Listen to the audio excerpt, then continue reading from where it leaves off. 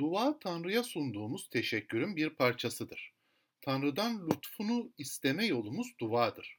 Kutsal kitabın Tanrısına isteklerimizi samimiyetle konuşabiliriz, anlatabiliriz. Ancak insanın günah ve kötülüğü o kadar derindir ki suçlarımız Tanrı ve insan arasında bir engel duvarı gibi durmaktadır.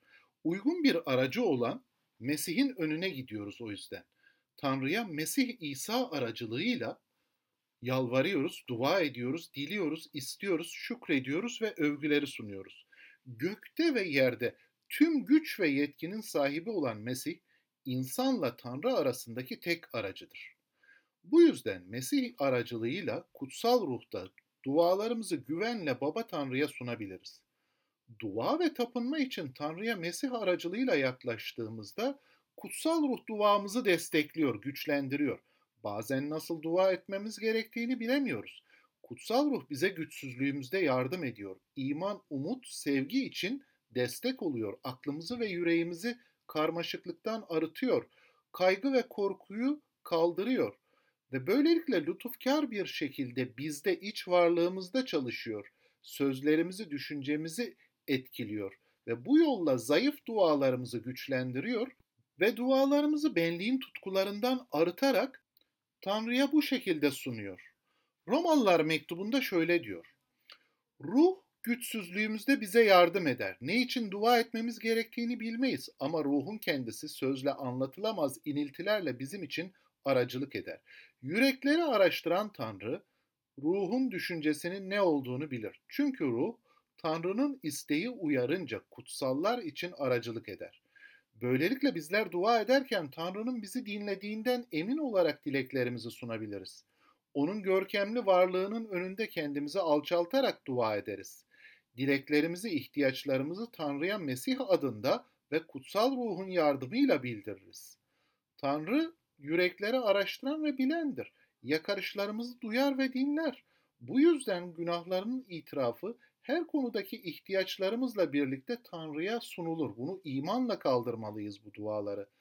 Tanrı Mesih'teki vaatlerinde bize şunu gösteriyor: merhamet, yardım, şifa, bilgelik dilemek için her zaman bizimle bir baba gibi ilgileniyor. Bu konudaki ihtiyaçlarımıza bakıp umutla dua edebilir ve sabırla Tanrı'nın eli altında alçalabiliriz. Dua etmek deyince genelde kendimizin ve yakınlarımızın ihtiyaçlarını söylemek aklımıza geliyor. Ancak duamız bütün dünyayı kapsamalıdır. Bütün kiliseler için dua etmeliyiz ve bütün kilisede hizmet edenler için dua etmeliyiz. Ulusların yöneticileri için dua etmeliyiz. Düşmanlarımız için dua etmeliyiz. Kayıp insanlar için dua etmeliyiz. Yol arayan insanlar için, acı çeken insanlar için dua ve dilekler sunmalıyız.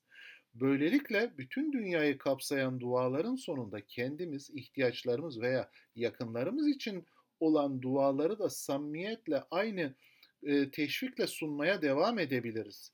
Mesih bizler için aracılık ettiği gibi bizler de dualarımızda bütün bu kayıp dünyanın acıları, ihtiyaçları ve yaraları için dua edebiliriz. Tanrı'nın görkemine bakıp kendi günahlarımızı görerek övgü ve tövbe dualarımızı sevgiyle, şükranla, samimiyetle Tanrı'ya kaldırmalıyız. O zaman işte Tanrı'nın yüreğindeki duaya yaklaşmış oluruz. Baba Tanrımızın iradesine alçak gönüllülükle itaat etmeyi arayaraktan dua etmeliyiz ve kendimiz ve başkaları için olan bütün dileklerimizi sabırla ve umutla sunmaya devam etmeliyiz.